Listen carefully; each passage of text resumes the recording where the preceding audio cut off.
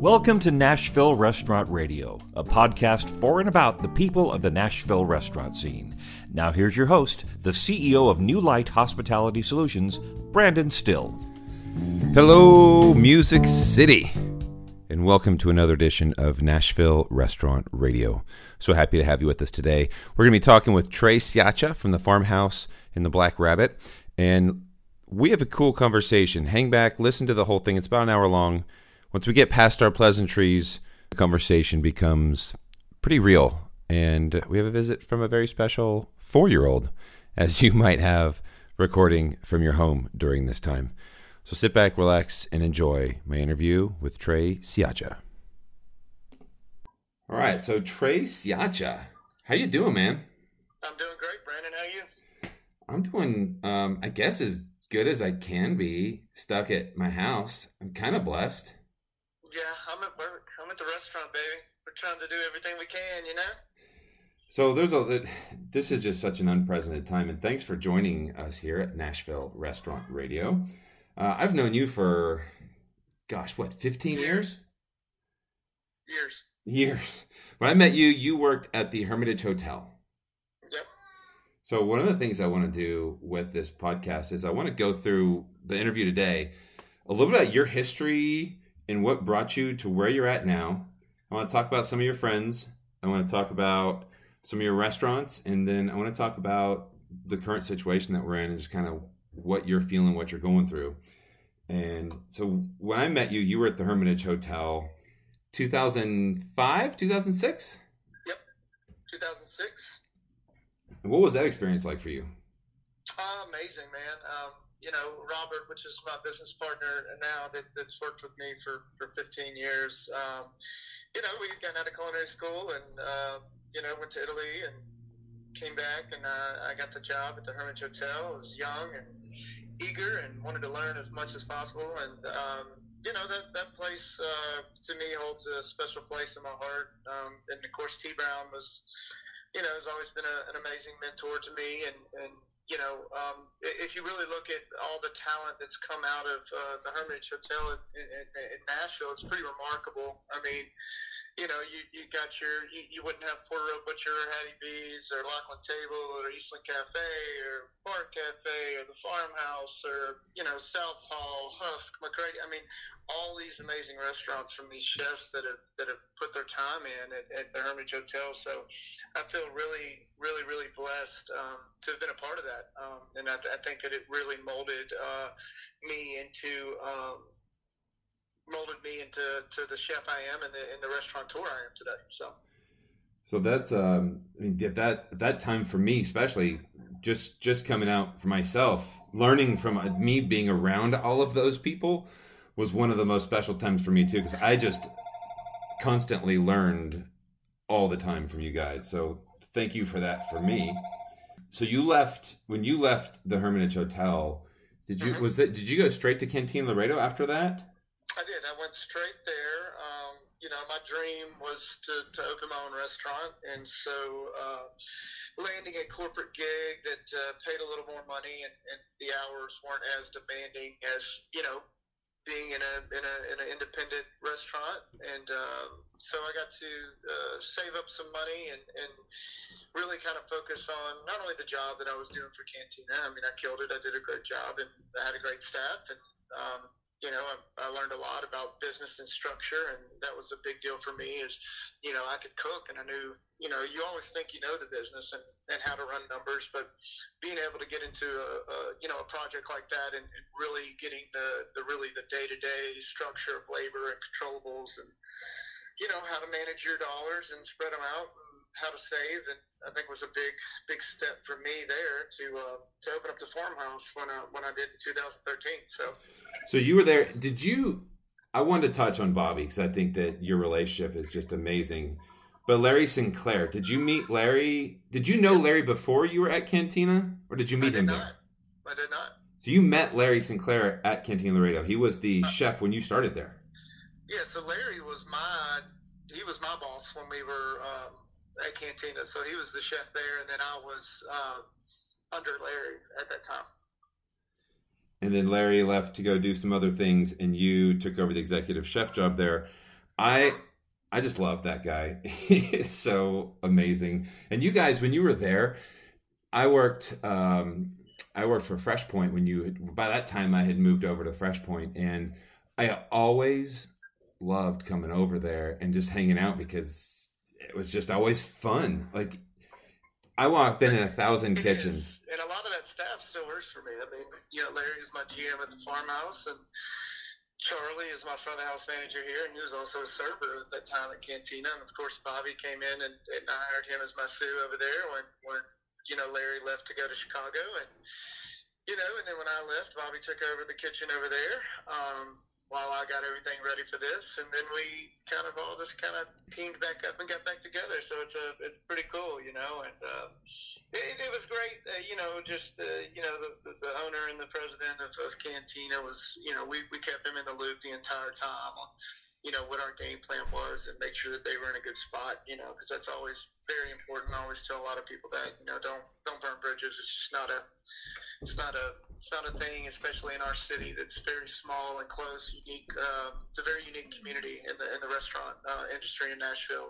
We're very, very close, and we're all friends, and we just what goes around comes around, and that you've been in Nashville long enough to know that. Don't Heck burn yeah. bridges. It's not a good idea. It's a terrible idea, it's been an interesting topic of this podcast over the past couple weeks, is this unique time that we're in and people burning bridges and how that all works. But I remember being in the kitchen at Cantina Laredo talking to you and you showing me your business plan. And if I had a nickel for every chef that I worked with that said, I'm going to open my own restaurant one day, I'd be wealthy. But you were the only person. I remember seeing your business plan and going, oh my gosh, he's actually going to do it. Like, I knew you had the talent. You always had just that gravitas about you, but you always were the one saying, I'm opening my own place. And when you showed me your business plan, I went, oh my gosh, this guy, he's got it. Like, he's dead serious. He's making this thing happen. And then when you found the spot, I was just like, holy cow. And then you did it. Farmhouse 2013. I did. It was, it was a lot. It all hit pretty quick, and I had some people in my years of experience in the restaurant game that had met that really loved what we did and how we did it. And they wanted to be partners, and it was just, it kind of came together. And I think the biggest thing about opening a restaurant in that time, me being young, I mean, I was 30 years old, and one of the youngest chef owners in Nashville at that time. And, I'm 38 now, and I feel like I'm still pretty young.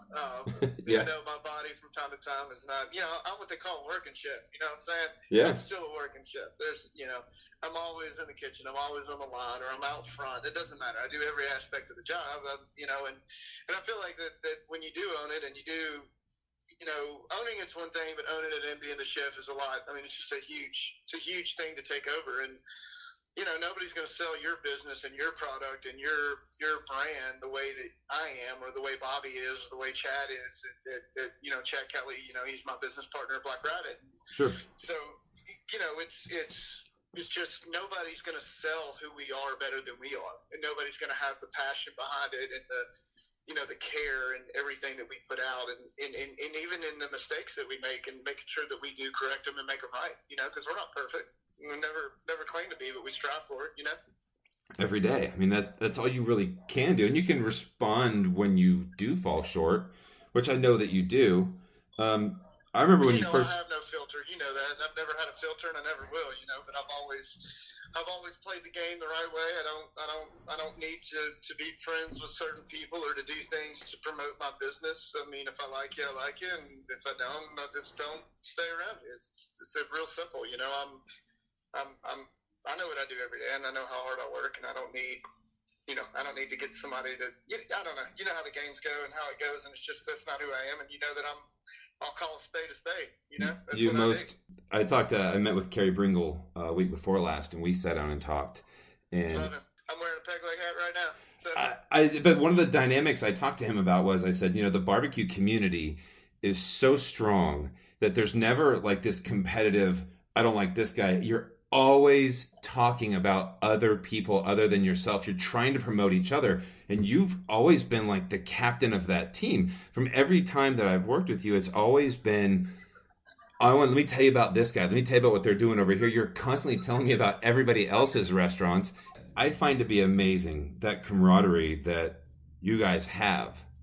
Not just you and like Carrie, but just like you and the other local restaurateurs. I mean, the list is insane, and that's what it is when people move here. I mean, Kerry Brinkles and the Pat Martins and the Hal Holdenbachs and the Tyler Browns and the Sean Brocks and you got Lasters and the Bishops with Hattie B's and just Margo McCormick and Tandy at City House and Phil at Rolfe and Daughters and you got Nick and Aubrey over at Pelican and Pig and Chris at the Listening Room and we're just a family, dude, and I love it. There's just so many of us that we were the grunts, and Deb Paquette, God, I love her. I mean, just we were the grunts and the soldiers for these amazing chefs, and we've just stayed close throughout the years, and we're always there to help each other. We're always there to, you need a dishwasher tonight. Do you need to cook? Do you need what? I mean, that's what we do, and that's what it's supposed to be about. And that's such a unique thing. That's one of the reasons why I want to do this podcast, is to get people like you telling that story. And I want that story not only for people that work in the industry to hear your perspective as a restaurant owner and working chef, but then also for people that come and dine in restaurants to hear your story. Because I'm a little bit of a homer, and every time somebody asks me where they should go, I've got like my favorites, but I always tell them, have you eaten at the Farmhouse? If you like local farm to table, you got to go check it out. I love it. And it's also known to how big our city's getting too. I mean, 6 years ago, people were like, oh, I know what the Farmhouse is. And now and even with the Black Rabbit, we're 2 years old and it's just like, oh, I never heard of it, and it's just like, it's just our market is so huge and we have so many great options, and it's just it's crazy. And that kind of falls into the the whole thing with the community and what we were talking about. It goes back to don't burn bridges. I mean, there's no employee that ever leaves working for me that I don't receive a phone call from another restaurant, and that's just the way it is. I mean, and that's the same with me. I mean, you always want to know that people left the way they should have left. You know what I mean? Mm-hmm. And that's important, because you don't want that cycle to continue, and I'm the second chance king. I've fired people and rehired them more times than I know what to do, and I love them. But that's just because, it gets to that point, but you hope that they learn. And, I was a crazy kid growing up. I did a lot of stupid stuff, but I learned from it, and I feel like people deserve second chances. People deserve to, not one moment defines the person. You know what I mean? That's not what defines you. So that's amazing what you just said, because I'm a complete believer in that as well, just for myself even. But right now, I think restaurant people, industry people find themselves in a unique situation where there's been so many layoffs and so many people are not working right now. And I've been a gigantic advocate that during this time, you could easily be honing in your wine skills. You could easily be taking online cooking classes, learning food, really upping your game, because I feel like when everything reopens, it's going to be a gigantic reset button. And when you go back in and you go get another job or wherever it is, you can go be as awesome or as bad as you want. And if you walk in somewhere and say, I worked at these places, look, I was kind of a jackass back in the day and I kind of did these things, but over this time, I recognize that there's so much more to this industry and I'm going to come out swinging. I've studied menus. I've now learned all about wine. I've done this. I've done that. I just want a chance. Like I agree. I think everybody needs a chance. I mean, I think that's a great way to put it. And it is. It's going to be very, we learn every day right now. I mean, we've all learned to modify our business from a full-service restaurant into a curbside pickup to go, and now we're sitting there going, okay, cool. When we reopen, do we still offer some of this, to the residents that live above, or to this or that? And we're like, cool, maybe we've modified the way that we're going to do business going forward. And we've also talked about, and we've always wanted to shock the water at the Farmhouse a little bit. And we may do that. I think we may open back up. And I mean, if you walked in the Farmhouse right now, every power tool I have is here. We have just been remodeling and building shelves, and I love that, because my partners are always like you just don't get frazzled. I'm not frazzled. I'm not going to get frazzled about this. It is what it is. Does it suck? Are we going to make it? I don't know. Am I going to go to work every day until somebody tells me to screw off, fuck off, whatever. Excuse my language, but I mean, yeah, absolutely, I am. I'm going to run to the finish line. You know, regardless of what the result is, I'm always going to run to the finish line. Absolutely. And now you actually, and I've been telling restaurateurs also, right now you've got time. The number one thing that people don't have and yourself, you said it, I'm an owner and a chef. So it's not like you just sit behind a desk all day long. You got a ton of stuff to do. The one thing that you have now that you didn't have before is an empty restaurant all day long. You have so much opportunity to do all this stuff that it sounds like you're just killing it, taking advantage of it. Yeah, we are, man. We're remodeling. We're doing floor plans. Just, you know, I mean, that's all we can do. And, you know, I'm lucky that, you know, I know how to build shit. So that's the greatest thing about it. I always have, you know. I mean, that's the, you know, and that's the greatest thing. And so, you know, that's one less thing that, you know, and another thing that nobody's doing right now, that everybody's doing, is not spending money. You know, it's like, how do we do this and not spend money and, you know, try to conserve? But, you know, our biggest goal right now is to get, you know, our staff at least on rotation to where we can bring them in and you know, we got to make them some money. You know, we got to be able to pay them and hope that they survive too. You know, I mean, I can survive all I want, but if I don't have the people that are in my building every day, you know, I'm just Trey, the restaurant owner and chef. I'm not a restaurant. You know what I'm saying? I mean, they're your family, and you know, I think that we're going to learn a lot from Nashville in this moment. I think we're going to learn a lot about where you pick and choose to work as a line cook. And if you're chasing the almighty dollar, then that's great. But you also got to know when you chase that almighty dollar that the results are always a little harsher, and the feelings of who you work for and who you're with are a little different too. So been there, done that. You know, I think you know that the city has grown at a rate that has totally changed. You know, what the worth of a line cook is and what the worth of a server is. And, you know, I'm not saying it's bad or good. It's just, you know. Well, I mean, I think that there's a huge gap there. And I think that when this thing's over, the people that come back, I think there's going to be a much more option. But I think you're going to get all the people that work for you. I mean, I remember when you opened I walked through your restaurant before it was ever open, and you were like, check it out, bro. I got a TV on the line. I can watch Notre Dame football on Saturdays. Yep. What's up? And I was just like, hell yeah, man. This guy put a TV on his line so that he can watch football on Saturdays. How cool is that? Well, work. You know, we're always in the kitchen, and I'm always, you know, I love college football. I'm not going to have Saturdays off. That's just not going to happen. So I'm like, I'm going to be here, and this is my kitchen now. Then hell yeah, I'm going to have Preds games on at night, and I'm going to watch college football. And that's what I'm going to do, and I love it. And it's just, and my staff loves it. I mean, we have all my entire line is Predators fans, and it's just, you know. And I'm sure everybody that dines in my restaurant, that has dined in my restaurant, has heard us back there screaming when they score. It's just, it's part of it. You know, it's a family. So you know, we get our job done, but we also we're family. I mean, I spend more time with these people than I do my own family. Tell me, you know. Tell me about those people. Who do you? Because every time I go in there, you just like. And it's been a while, and I'm so sorry for that, by the way. And I will definitely come by and hang. I mean, I get it. You ain't gonna tell me nothing. Hell, it's like every time I turn around, somebody's like, "You've been here," and I'm like, "What? Where's that at?" And I'm like, Jesus, like, how do I keep up with all this? You know? It's insane. So tell me about the people that do work for you, because you've got people that work there a long time.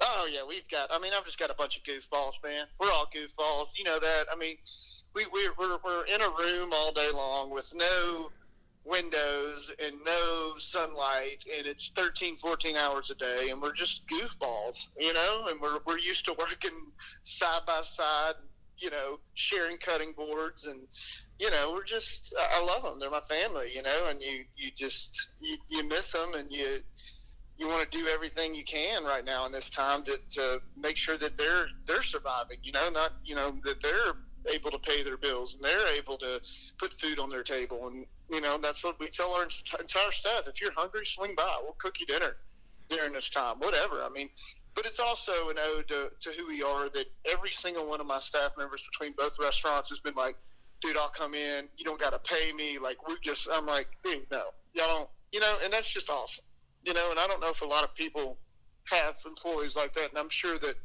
a lot of the people I listed earlier do. But it's just a different vibe. So if you're if you're listening to this and you work in a kitchen and you want to work for that type of person, like Trey, I mean, these are the places you're going to go where you're going to get quality of life and become part of something bigger than yourself.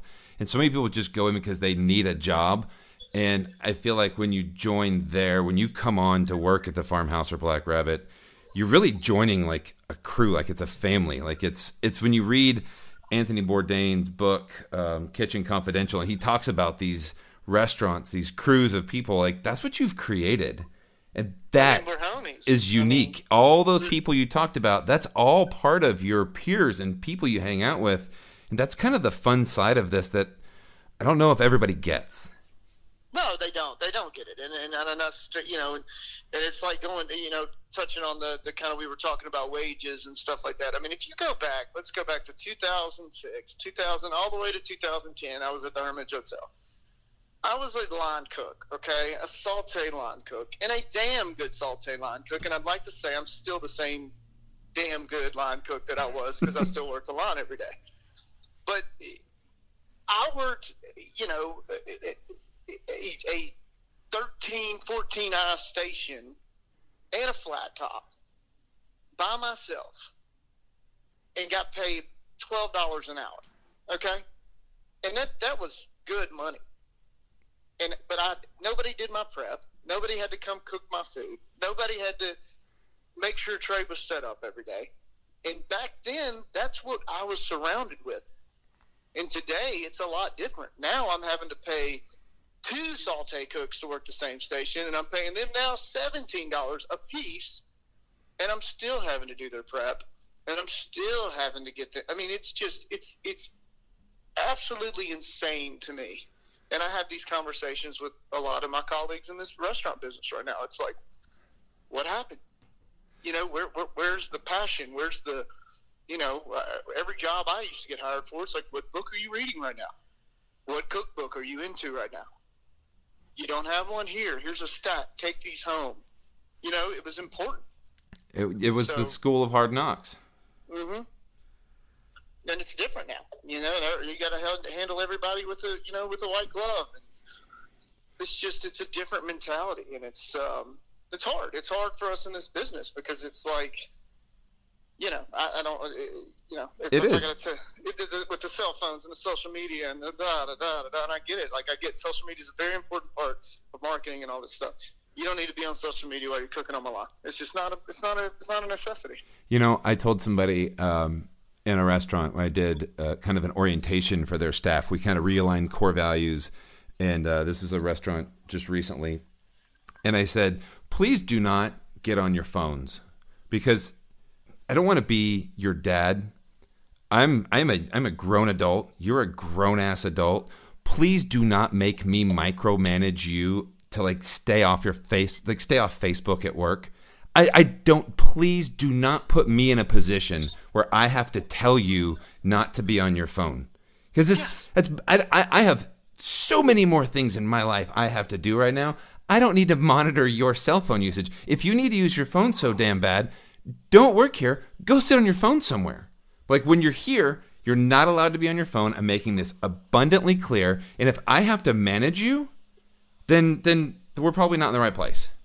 It's true, though. I mean, it's absolutely true. I just don't, you know, and it's even like if I have a server, it's just like, well, my tables are good. I was like, totally get that. But let me say that I'm on this other table and I'm in Joey's section, and they need something, but Joey's busy because he's got a full section, and they're over there looking at you leaned up against the wall on your cell phone. What do you think they're thinking at this point? They're thinking, I can't get nobody to come by my table, and this server's over here just sitting on their ass. 1,000, because I've always said that if you're in the front of the house, you're on stage. The second you walk out there, you're on stage. People are looking at you, their perception, especially now. Especially when this whole coronavirus thing came out. Anybody touches their face, anybody does anything, they're going, that person, they're watching you. And if are you going to the bathroom with your apron on? I mean, it's, you know, you know how dirty your cell phone is? Do people actually think about this?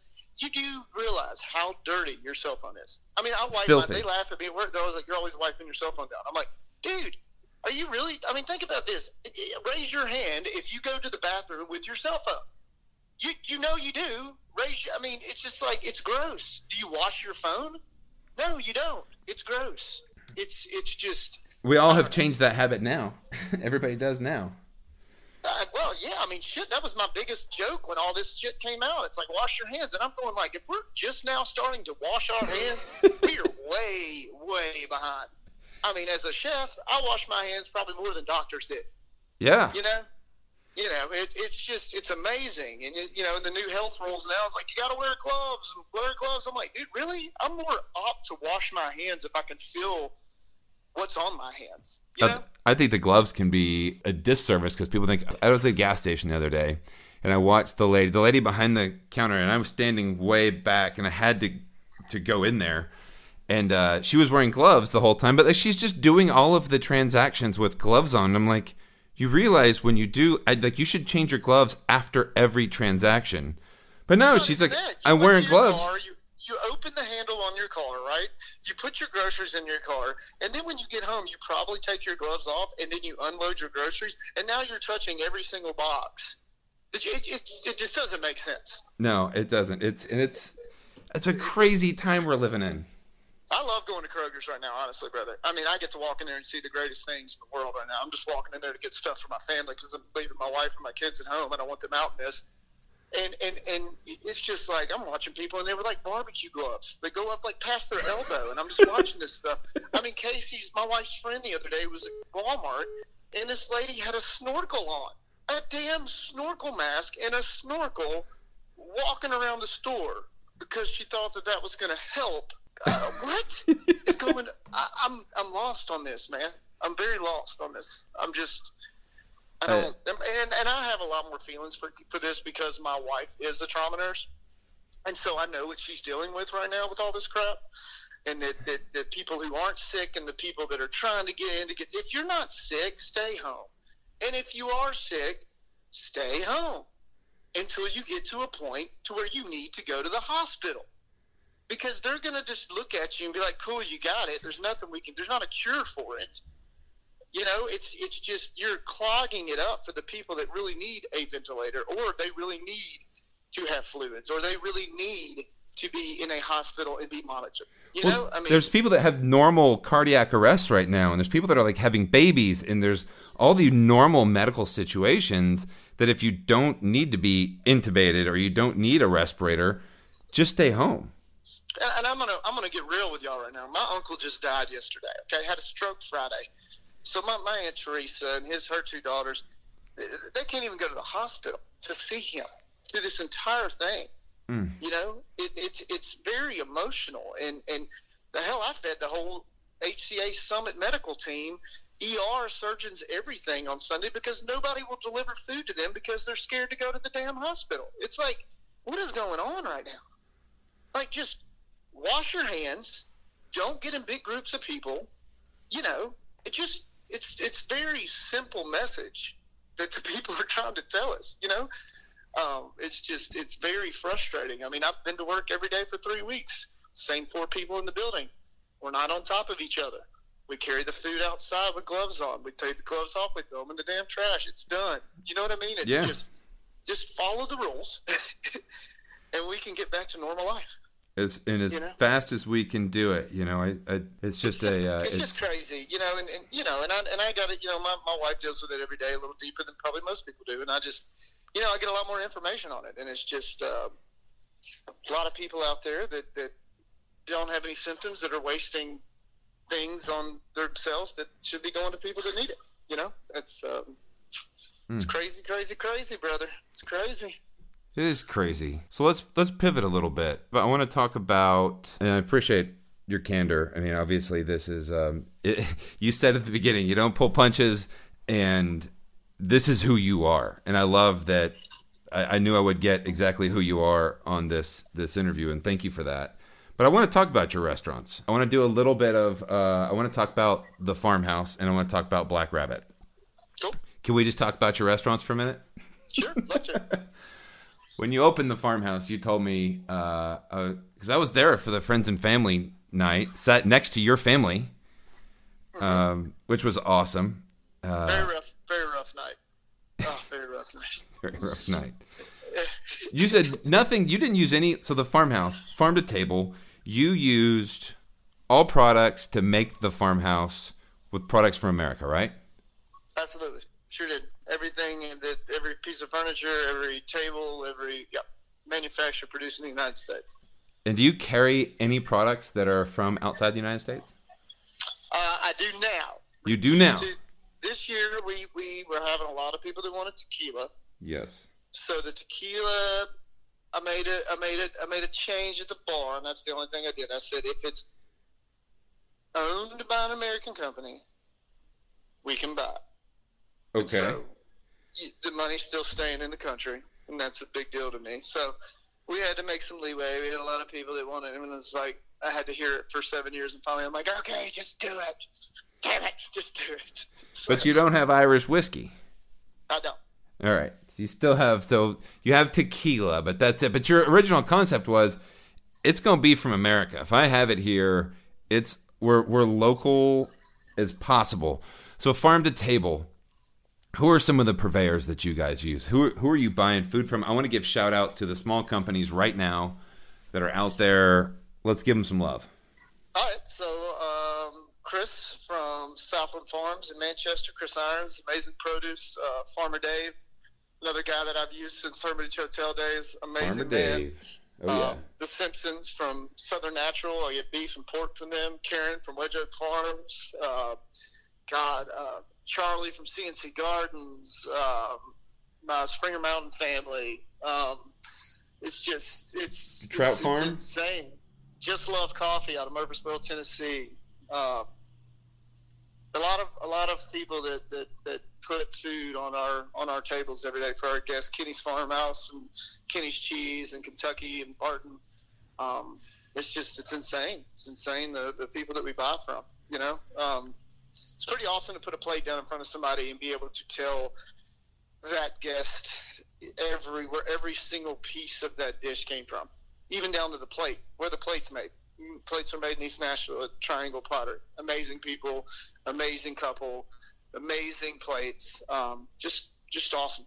Awesome. So that's not easy to do. I mean, it's easy to buy from Cisco and get everything on one delivery. It's not easy to have that many vendors to be able to put out farm to table products on a regular basis. Where does that come from? Where does that drive to do that? Where does that come from? For me, it's our farmers are our life source. And you're seeing that right now with everything that's going on. I mean, we have to have two things in life. We have to have food and we have to have water. Okay, farmers, their lives are very difficult. They do a lot of work and a lot of time, and they don't get paid a lot of money. But they also, nourish our bodies every single day. And with the things that we allow in food in this country, it's scary for my children, and so I want to make sure that my children and the people that eat in my restaurants are having things that are good for their body and that are not packed full of preservatives and all that stuff. And I'm not saying that there's restaurants that do, and that's fine, whatever. It's your thing. This is just my thing. It's what I want. It's the way I want people to feel after they eat here. It's the way I want their body to feel when they leave the next day. It's important. And I will say that it definitely translates to the food. I mean, your location is fantastic, but remember the first time I ate there, your deviled eggs were amazing, and then you had the bar snacks, which were really good. But just the flavors that come out of what you're doing, not the presentation and just the actual food itself is very good, but the flavors, when you eat your pickled radishes or whatever it might be, it's like, God, I've had radishes and I've had vegetables, but I've never had vegetables that tasted that good. What are you doing to create flavors like that? I mean, the thing about it is just don't overdo it, man. Get really good fresh ingredients and just cook with them, and everything else comes into play. I mean, everything else is natural. I mean, when you're buying broccoli and carrots and cabbage and things that are actually grown in fields that aren't overgrown, that are getting cycled every year, and they're having a year off to rest and to re-nourish themselves, it makes a huge difference in the flavor of the produce. I mean, 1 crown of broccoli today, 1 crown 1 crown. It would take 60 crowns of broccoli grown today to equal the nutrients of 1 crown of broccoli 100 years ago. That's insane. That is insane. It's because these large farmers don't rotate their crop. It's like when you grow cattle. If you leave the cattle on the same 10, 15 acres all the time, you know, and they live on it and they stomp on it and they, you know, crap on it and do all that, and they're sitting there just, it's not good. That's why you have to rotate. That's why cattle are rotated in the fields. That's why they do that, so that the land has enough time to replenish and grow fresh grass and to get rid of all the manure and all that. I mean, it's a part of a life cycle, you know? Yeah. And that makes a difference in the flavor. So when people go, oh, that's whatever, man, I'm just going to go to Logan's Roadhouse and get my steak, it's cheap. You go, okay, well, it's maybe cheap because you're buying this commodity beef. But when you buy local beef from farmers that are supplying, that have huge acreage with small number of head that they're harvesting, you get a much better product. And that's why those flavors are what they are, right? And you support a family. And you support a family. That farmer gets to put food on their table, and their kids get to go to school and eat. I mean, it's great. I mean, it's just amazing that knowing that not only am I feeding my restaurant and getting amazing produce, but I'm also taking care of another family. You know, I mean, it's a cycle, and I love it. And that, in a nutshell, is why we do what we do, because that's that spirit of service. It's not just a daily spirit of service that you're taking care of the people inside your building. I know that one of the things chefs do is they cook because that's one of their expressions of love. But with what you're doing, you take it the step farther, and you not only take care of the people that dine in your building, you don't only take care of your staff, you're also taking care of the people that produce the food on a very real, I write them checks. It's really Every special. day. We COD everything here. Everything we do is COD. Hey, hold on. That's just my thing. I've always done it. You know, it's part of what we do. I know that farmer needs that check now. Doesn't need it in 10 days. Doesn't need it in 30. He needs it now. You know, same reason I need butts and seats now. You know. Yeah, 100%. 100%. You know, they So, recycle money just like we do. let's move. How long were you open at the farmhouse until you started the Black River? Hey, will you hold on 1 second? Hey, Matthew. You know what? I saw my kid walked in. Hey, what's up? That Bakugan set, you only got for our whole family, and I'm looking for a Bakugan set that's like enough for just one for me. Okay. Well, why don't I So will come. cute. Like William would have 2, and I would have 1, because my Bakugan broke. Okay. Hey, can I come downstairs and talk to you about it in just a minute? Okay. Thanks, buddy. I love you. Hey, close that door all the way. Oh yeah. It's like my 2 boys. Oh god, I love them. Yeah, they're. This is like the best time in the world for me doing this kind of stuff, man. They're so adorable. I've been spending so much time with them. It's great. All right, so I know. It's like, you know, my youngest is now becoming a daddy's boy now, and my wife's like, really? And I'm like, well, I'm home a lot more now, or a lot earlier, I should say. I wouldn't say a lot more, but, you know, it's funny. I love it. we've been hiking, so we've been going over to We did too. the We went Percy Sunday. Warner Park and like walking through the park, and I live like 2 minutes from them. Where do you live? I live in Mount Juliet. Okay. Born and raised. Still live there. Never leave. I love it. It's my home. Tornado affect you? We got missed by about, I think it was about 100 yards. The neighborhood right behind us got hit. It jumped over our neighborhood and then landed. Yeah, it was pretty crazy, man. You pull out of my neighborhood and boom, it's like, whoa. It's pretty intense, man. And that's another thing with Nashville going on right now. You got that, you know, we rolled into that and then into this, and it's like, goodness gracious, man. Oh, it's definitely a 1-2 punch for sure. So It was. to get back to where we were, how long were you open at the farmhouse before Black Rabbit came to fruition? 5 years. So 5 years, you find the location for Black Rabbit. What's the name Black Rabbit? Where does that come from? So when we were coming up with names, we knew that we wanted to do an ode to Printer's Alley. We knew that it was going to be, you know, and for people that don't know the history of Printer's Alley, you know, when I was young, 14, 15, 16, I used to sneak on Printer's Alley and try to get a drink, and it was just a cool little nightlife place, fun, and there's a lot of history there, you know, and in the early 1900s, this was the place to be, and so we wanted to open this, you know, unique kind of speakeasy snacks and live music and high-end cocktails at a reasonable price and cook everything on fire and wood. And so we started thinking of names, and we went between all these different names came to mind, and then we settled on two, and it was Black Rabbit or Blind Tiger. And they were big names used during Prohibition. Blind Tiger relating towards, drinking White Lightning and going blind, just depending on how it was distilled, and radiators and stuff like that. And then Black Rabbit, there was a place, and it's still there today in Manhattan, called Minetta Tavern.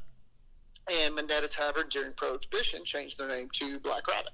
And so people like Joe Gall, Ernest Hemingway would go there, and then Reader's Digest, the little Reader's Digest magazine you buy, they had rented the basement out in the bottom of this restaurant. It had a little hatch, and the first two publications of Reader's Digest were published in the basement there. And after Prohibition was over, they changed their name back to Minetta Tavern, but they still have this map in there when you walk in the door, and right where their restaurant is on the Manhattan mat, it's got a little black rabbit, and it says, "Used to be our home."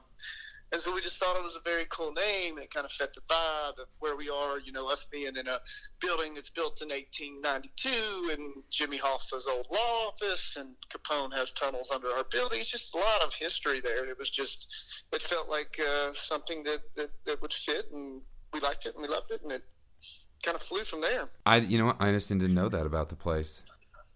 Yeah. That's super cool. Yeah. That's where, if you've read the book, I Heard You Paint Houses, the building is mentioned in that. That is actually where Hoffa was bugged by the FBI before he went on trial in Chattanooga. So, a lot of history. Wow, that's super cool. So how's it been? How does the Black Rabbit differ from Farmhouse? I think a lot of it has to do with the smaller plates, totally different vibe, man. I mean, you're a nightlife vibe, but very adult. We don't get the Broadway crowd. And what I mean by that is just we don't get the young kids wanting to just party, and all they're doing is trying to just get drunk. And we don't want to be that, and we don't want to. We have a place for that, and it's Broadway. And you want to be sophisticated. I do. I want to be somewhere where adult businessmen and young adults and can come in and have a cocktail, and even if they do want to party and have a bunch of cocktails, but they're in an environment where it's not just like let's just get weird. It's like, cool, we're in a nice place, we can still get a buzz and have a good time and have some amazing food and watch a cool show and take an Uber home, kind of chill out and then just have a relaxing kind of fun night, get dressed up a little bit. Yeah, it's fun. Get dressed up, dressed down. It doesn't. I mean, we love it. That's our demographic up there is all over the place, and I love it. I mean, I absolutely love it. And we have so many locals up there. That neighborhood is just got so many people, man. Just so many people that live there. That's just like it's just a whole little world. I love it. I remember my wife and I came in one night, relatively maybe the first couple months after you opened, and we went to a Weezer concert. We sat down, had cocktails. You came by, sat down. We just had such an awesome time. That's just such a beautiful restaurant, man. Yeah, I agree, man. It's got a special place in my heart. I love it. It's such a beautiful space, and really was 2 years opening a restaurant in Nashville right now. It's hard, and we finally we're hitting the stride, man. The last 4 months, we're just killing it. And we're like, yeah, man, we're on track. We're finally doing it, man. It's doing it. And then this happens. We're like, dadgummit. So it is what it is, man. But we're doing good. We're surviving. Good. Well, if you're listening to this, hopefully this gets picked up and people across the nation hear it, and they're coming to Nashville. They want to know where to go eat before they go to Broadway. Or, if you're coming to town, you want a sophisticated dinner. The one thing that I think that has been displayed throughout this interview is passion. You've always been one of the most passionate people about anything that you do, which is a problem with me too. I call it a problem because I'm either all in. I'm never just oh, okay, sure, no problem. Can't do that. I'm 120% in, or I'm out. Well, it's like if I borrowed your pressure washer and went to my house and pressure washed everything, I would probably bring your pressure washer back and have a tune-up and be clean, and oil would be full and the gas would be full, and just, anything that was wrong with it, I'd fix it. That's just who I am. I'm never going to halfway do anything. There's no point in doing it halfway, because you're going to have to go back at some point and finish the half that you didn't do.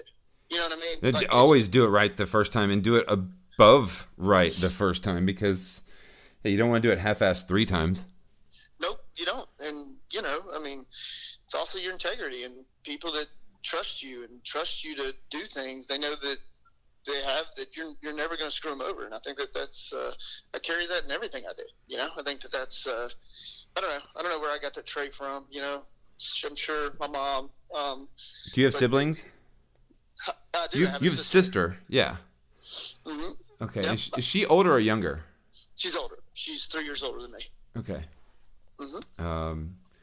I have an older brother who's 6'8", 300 pounds. I think he's like 290 now, but like a football player. Damn. Oh yeah, well, he played rugby. I mean, and he was, my entire life was bigger, faster, stronger, just like, and always 2.5 years older than me, being that big. Now I'm a big dude, but but he's a giant. So my whole life I was constantly battling somebody who would always just kick my butt, and I think it helped me throughout my life. Just kind of, I was very competitive and always wanted to win, and I always battled somebody that I always lost. So I was kind of cool with that, but would just constantly hustle. So I don't know, it helps. I think it's important. I think it's good to have a goal, and it's good to have a direction. I mean, I tell my guys every day, if you don't have a goal, then what are you doing? You just settling all day, or you got to have something to strive for, I mean, I'm Black Rabbits up. I had a goal. We were doing good. Cool. I'm there. Now I'm okay. What's next? Where do I want to go now? What do I want to do now? I'm always. Well, that's going to be my next question for you. Oh man, we're gonna do. I think we're gonna get in the fast casual game. I've always wanted to put something in my hometown, Mount Juliet. I love. It's my home. Want to get out of downtown. I think. I mean, keep the restaurants I got, of course, down here. Just be a little closer to home, be a little closer to my kids and my family, and just do something that's the whole point of it is to make money. I mean, let's open a restaurant that we want to make money on. I mean, I want to make money with both my restaurants, but there's also a level of integrity there too. That everything's going to be great, and so when you're doing everything great, striving for everything great, from what kind of paper towel we use in our bathroom because it feels good on your hands versus, does this silverware look good? This dish needs this just because it's going to make it look 10 times better. I mean, that's a huge difference in an upscale dining atmosphere versus going fast casual, And I really want to do fast casual the same way I do, source it the same way I do our restaurants now. I think that there's a way to do that. I think there's a way to do something fast casual that is used all by farmers, and I think that's our next plan. And we got a good one going, and don't want to put too much out there, but it's definitely a dream of ours. So you heard it here that Trey Siacha is looking to bring his hometown a fast casual concept with the same passion, love, and energy that he brings to his downtown locations. He's going to bring it back home to share it with all the people, all of his neighbors. That's what I want, man. Just a little easier, a little slower pace, same amazing quality ingredients. Maybe the paper towels aren't as buttery soft, but you know what? You don't need that. You don't need that in Mount Juliet. We want a place where people can just come hang, bring your kids. We want something that's fun. We want something that's fun and just less stressful and just it's bulletproof, and that's that's what the biggest thing about fast casual is. You have a very small menu, and you just take those 6-7 items you're doing, and you make them perfect instead of taking 30 and making them mediocre. Well, I love Carrie's new idea for Bringle Smoking Oasis. Yep, I love it. He's a mess. Just gonna be just a place to chill out and hang out with. When he was describing it to me, I was like, it's so. As I thought about it, my brain went to like a paradise park that's like outdoors, that's just kind of like chill, that you can hang out at and eat smoked meats. And I went, I want to be there. Yep, I want to be there in the fall, spring, and summer. We have a lot of the same visions in that aspect. I'm a big outdoor space person, huge. And that was the biggest thing at Black Rabbit too, is just we have probably one of the most unique patios in the city, and I love it. It's just, It's amazing. It's just awesome to have that. I wish I had that option at the farmhouse, but I don't. But I do. I love being outside. I love cooking outside. I think it's just I don't know. I do you're too. always inside as a cook. You're always as a cook. You're always inside, and it's just nice to be able to get some fresh air and still do what you love. So when you opened the farmhouse, I'm going to jump back to this real quick because I just want to ask you this because I'm curious. There was a parking lot right out front. Like there was a huge parking lot. I've got a couple tickets from that parking lot. But now there's no parking lot. There is a gigantic building, the Bridgestone headquarters. How's that? Is that working out good for you? It's okay. That whole deal was rough. You remember those 3 years were hard. When we got in here, it was, we're not going to build anything for 3 years, and that's what we're going to do. And the same guy that owns this building owns that land, and hence it, 6 months later, they're breaking ground on building this 40-story building and giving me 1 lane of traffic and scaffolding across my restaurant for 3 years. So I always tell myself, if I can survive that, I can probably survive anything. You're talking about a restaurant that went from $3.5 million to $2 million overnight. It's a huge difference. Wow. You're really trying to learn, okay, cool, how do we do the same quality of food, but maybe with different techniques, and maybe go more towards produce and sausages and things like that. And then, you learn a lot about yourself, and you learn a lot about your business, and trying to keep, your entire staff on board throughout all of it, which we did, which was amazing. But yeah, it's got a lot of learning curves. Well, I wish you, as always, you've been one of my best friends in this industry for a really long time, and I always appreciate just everything about you. Every time I come into the restaurant, I feel like, I'm the most special person in the world, and that comes from Larry and Bobby and you. Just your team is absolutely second to none, which is why I tell people all the time, you need to go eat at the farmhouse. If you got to go do it, you got to try it. Where is it? It's right there in that it's in the street in between that big building. Yep. I love it. And thanks for taking an hour today to sit and kind of just tell me and everybody else out there about what's going on and who you are. And I know it's well documented, but you're the best, dude. You too, brother. Always good to hear from you. Good to talk to you. Tell the wifey and the kiddos I said hello. I will. I think I'm going to leave that my kid coming in here. I think I'm just going to leave. I'm going to leave that in the interview just because that's real life. That's what we're dealing with right now. Me in my makeshift bonus room / office / recording studio. I love it. Don't take it out. My kids do that to me all the time when I'm on conference calls, and I'm just like, whatever, get over it. It's my kid. I love them. When they're not, they don't know any better. They're just excited that their daddy's home, And Yeah, no I'm okay kidding. with that. And I don't want them to not be excited when I'm home and be like, you're on the phone again. I'm like, you're always yelling at me. I don't want that. I want them to know they can come to me for anything. It's the good best. or bad. Do you have any final thoughts? Anything you want to say out there to the restaurant community?